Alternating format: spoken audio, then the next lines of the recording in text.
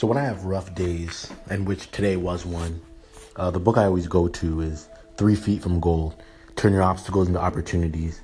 It's by Sharon Letcher and Greg Reed, and it's by the Napoleon Hill Foundation, which, is from Think and Grow Rich and all that type of stuff. And on what page am I on here? 109, it says, first comes a dream, followed by a struggle, and then there is victory. The problem is most people give up in the struggle section and never get to sense what victory feels like. Great people have two types of courage.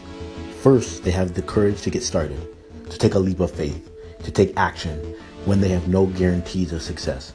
Second, once they are on their way, they develop the courage to endure, the courage to persevere. Perseverance is the key. I just love that.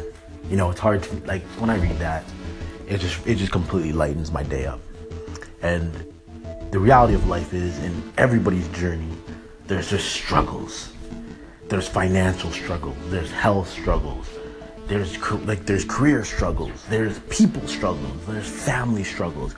The struggles of life go on and on and on. But the reality is, if it wasn't for the struggle, victory would never be sweet. Things that come easy to us, we do not appreciate. And we have to learn to embrace the difficulty of life. There's another book by Ryan Holiday called The Obstacle is the Way. And the whole book is about how we have to embrace these obstacles and how the obstacles make us who we are. And I just love it. And I love it. And it's one, you always have to remember that you're not the only one going through struggles. Everybody has struggles. Doesn't matter whether you're rich, poor, doesn't matter what country you're from, doesn't matter what color your skin is, doesn't matter what gender you are. Everyone faces struggles. Different struggles in some ways, but everyone faces struggles. Everyone has battles and demons to fight. But a lot of times the real demon is actually within us.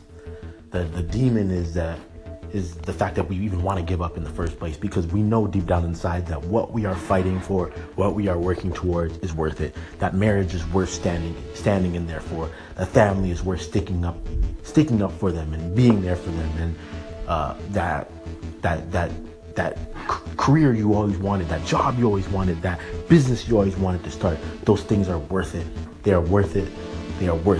But we are not going to get that sweet tasting victory unless we prove to ourselves that we can hang in there through those tough battles.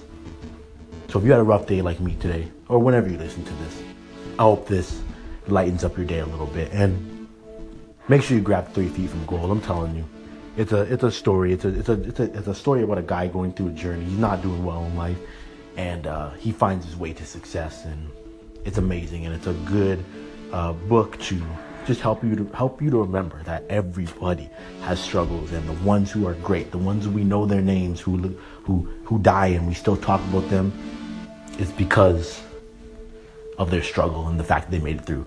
Nelson Mandela was in jail for almost 3 decades, and he's considered to be one of the greatest leaders to ever walk the face of this earth. So whatever you're going through, hang on, my friend, hang on.